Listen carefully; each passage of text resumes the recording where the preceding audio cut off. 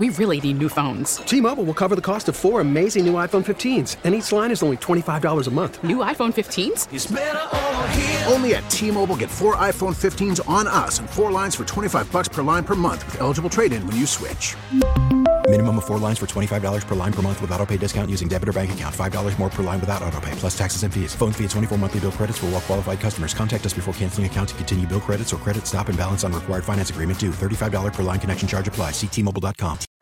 Baseball is in full swing. NBA playoffs are heating up, and your NFL team is gearing up for training camp. Listen to the latest on the teams you love here on the Odyssey app. The biggest sports radio stations in the country, providing unrivaled local coverage of their teams, all in one place. Exclusive interviews with players, coaches, and team executives, streaming live and always available on demand. Stay in the know with your favorite teams right here on the Odyssey app.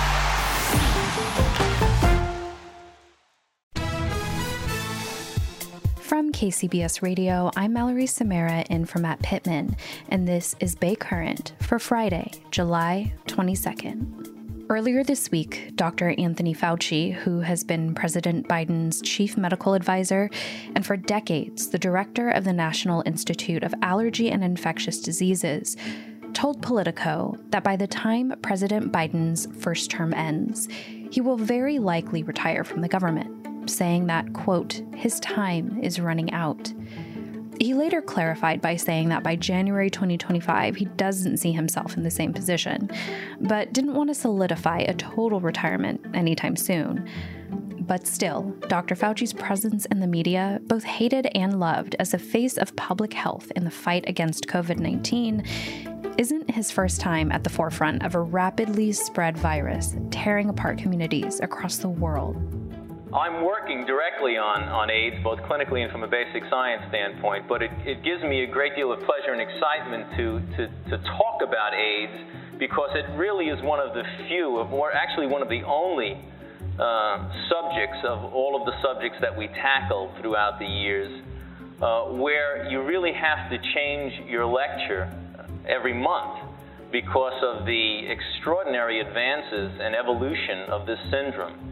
That has provided a great challenge for the scientists involved in this, and has provided, in many respects, hope for the individuals who are This video from the National Library Archives took place at an AIDS conference in 1984 at the National Institutes of Health. It's the same year that our KCBS Radio News anchor John Evans was on the air at KFRC here in the Bay Area. They started putting together radio's first in-depth series of news stories, public service announcements, talk shows, and public affairs stories about the epidemic, which was sweeping through San Francisco. It aired in the first week of 1985. Dr. Fauci was one of their chief contacts. He taught me to put the human first. John Evans, who I've had a blast working with closely as his editor here at KCBS Radio, has been on the air in San Francisco since 1979. He sat down with me to talk about Dr. Fauci and his impact through both the AIDS crisis and COVID-19 pandemic. Well, great. Well, let's go back to 1981. So I was working at KYA in San Francisco when the first wire story came across about this new gay-related immune deficiency, this new syndrome called GRID. This was before it was called AIDS. It was called GRID. And it was showing up in gay men in San Francisco, LA, New York.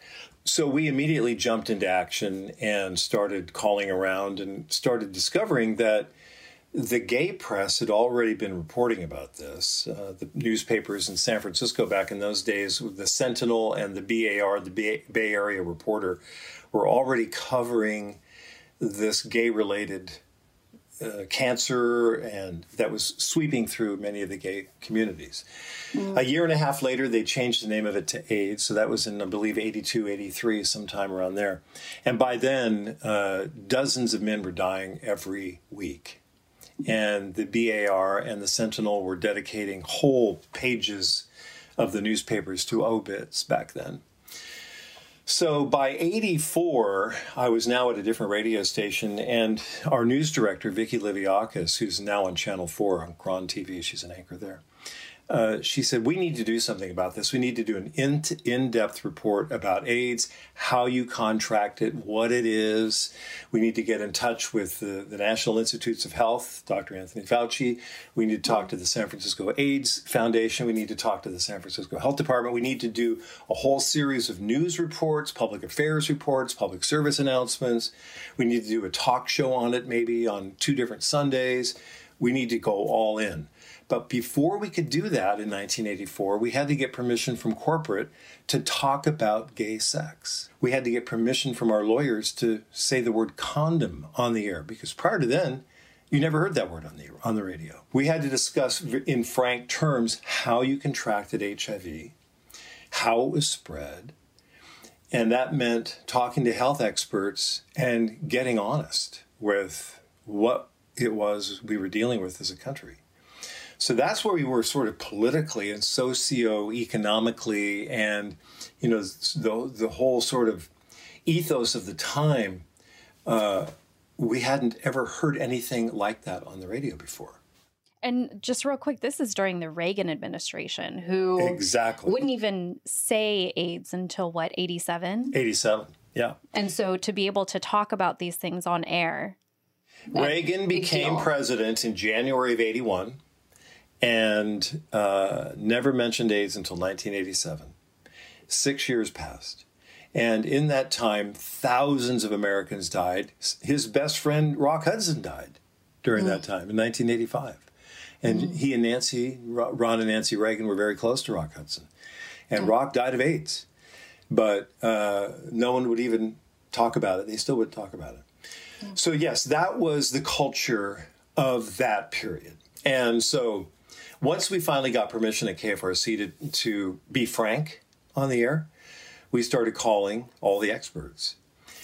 Anthony Fauci had, you know, I think he gave an interview I saw maybe 10, 15, 20 years ago where he said that AIDS was where he gained his reputation. Because prior to that, nobody had the sort of national spotlight that he did.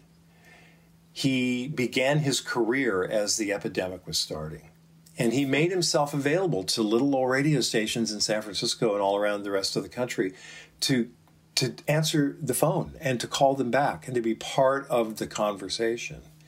Yeah. And I remember I must have interviewed him half a dozen times over the phone during the course of our research in the latter half of 1984.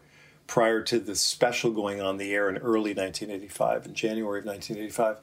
And he was gracious and kind and informative and stern and got a lot of pushback in the gay community. The organized gay community hated Dr. Fauci because they sort of took their anger at Reagan out on him. You know, he was an arm of the government. The government wasn't doing enough. Fauci's just trying to push pills at us, you know, blah, blah, blah, blah. There's that whole conversation. I mean, his reputation in the gay community changed years later. But in the early days, it was really contentious. But he still, just like he's done through the whole pandemic, he never lost his composure. He never got angry. He never showed frustration. He always was measured. He always kept it about the science or what we knew at the time. You know, and here we are more than 40 years later. We still have no cure for HIV. We have treatments, but no cure. And he worked tirelessly in those early years thinking that we would find a cure, find some kind of effective treatment to cure it, slow it down. But it wouldn't be until 1996 before the meds that we know today as the cocktails that are keeping men alive and women alive, that didn't happen for another 15 years. You know, after the initial onset of HIV. So Fauci was, I have very fond memories of that time, just because he always took our call, or he always called us back.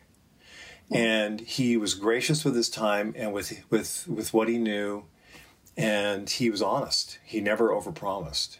And so what you see today with how he's handled himself through the entire COVID pandemic is very much the man that I remember back 40 years ago.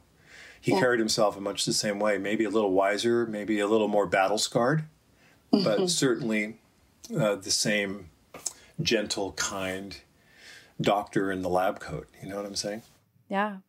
What did you learn from him, and what was it like for you and your colleagues just to be able to spread this information, this very important information, to the public and to people in the Bay Area? Well, we knew what we were embarking on would be a difficult conversation.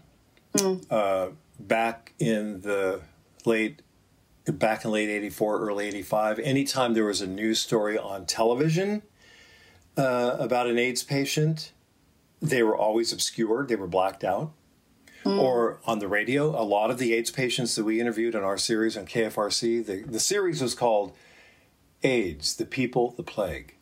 And when we talked to the people in the AIDS ward at SF General, they never wanted their voices used. They wanted them obscured, so we had to do some fancy work to make their voices sound kind of strange like this, like they were coming through a machine.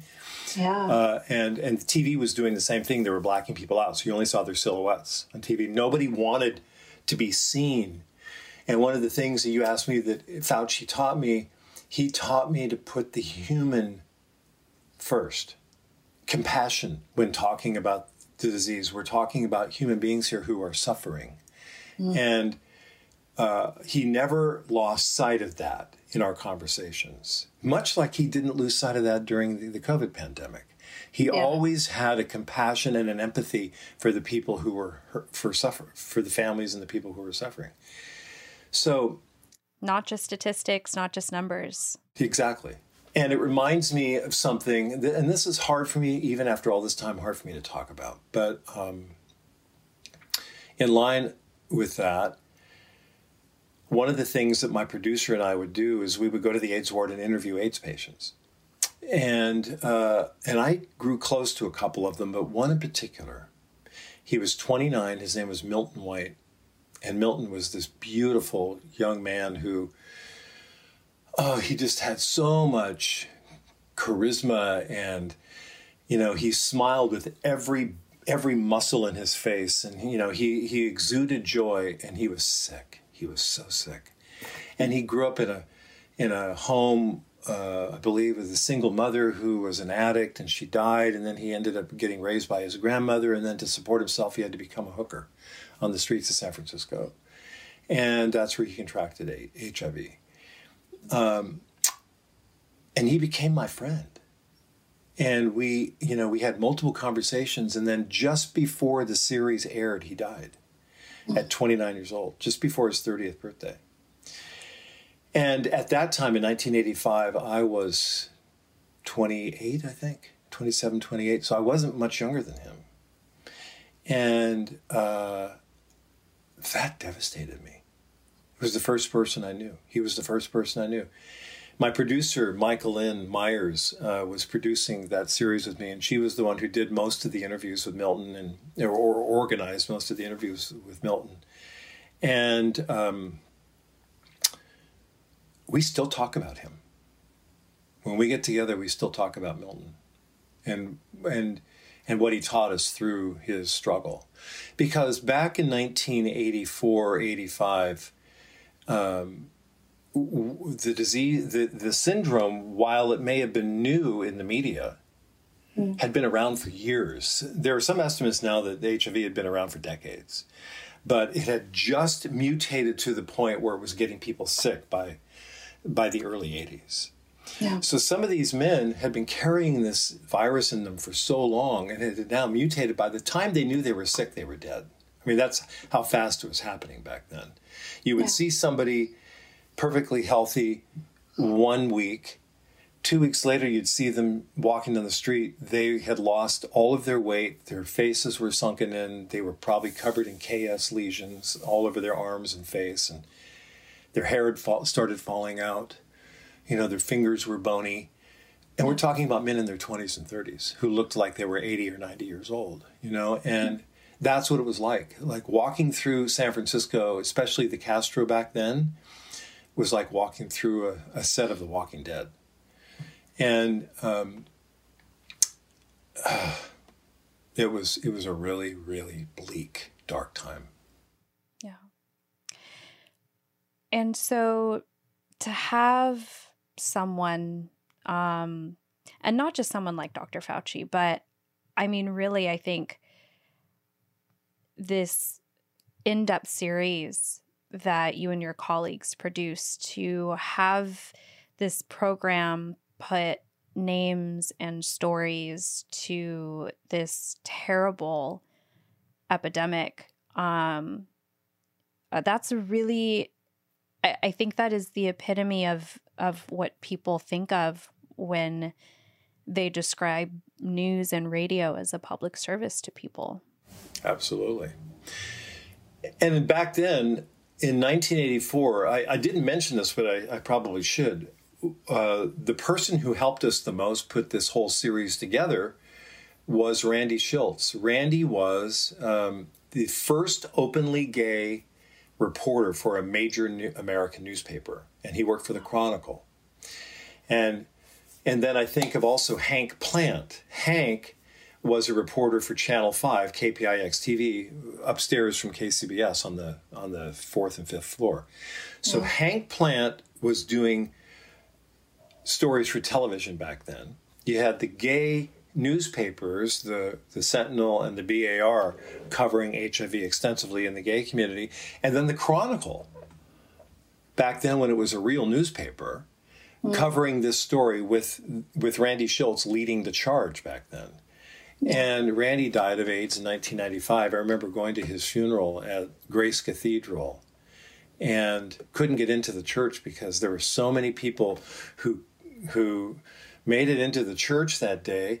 And then there were hundreds of people on the street corner outside Glide, and they set up speakers out there so you could hear the service on the... I mean, that was how big Randy Shilts was to the gay community back then. Because he and Hank and KFRC and the Chronicle and the BAR and the Sentinel, we were covering the story. But we were such a small army because vast parts of the country were still ignoring it in those days. And they weren't telling the truth about what it was and how you got it. And they weren't... Instead of tamping down the hysteria with facts, just like with COVID, people were spreading misinformation and false information and preying on people's fears, and much like what happened during COVID. I cannot tell you how, for me, as a gay man who lived through AIDS in those early years and who has HIV, I'm HIV positive, I don't know if you know that, but, you know, to have lived through that, we were all re-traumatized with COVID. When COVID happened, it was like, oh my God, what's happening? And now it's happening on an even bigger scale. And the same government crap and the echo chambers and the misinformation, the disinformation, the, creating enemies out of American people, and, the fights and the left versus the right and the red versus the blue, and it's still happening. We've lost over 1 million people to COVID when none of that was necessary. Special thanks to John Evans for sharing his story with me today. New episodes are out every day, and we'd love to be a part of your daily routine. Please subscribe to Bay Current on the Odyssey app or just about anywhere you get your podcasts. You can also check us out on YouTube on the KCBS Radio YouTube page. That's it for today's Bay Current. I'm Mallory Samara from Matt Pittman. We'll chat with you again next week.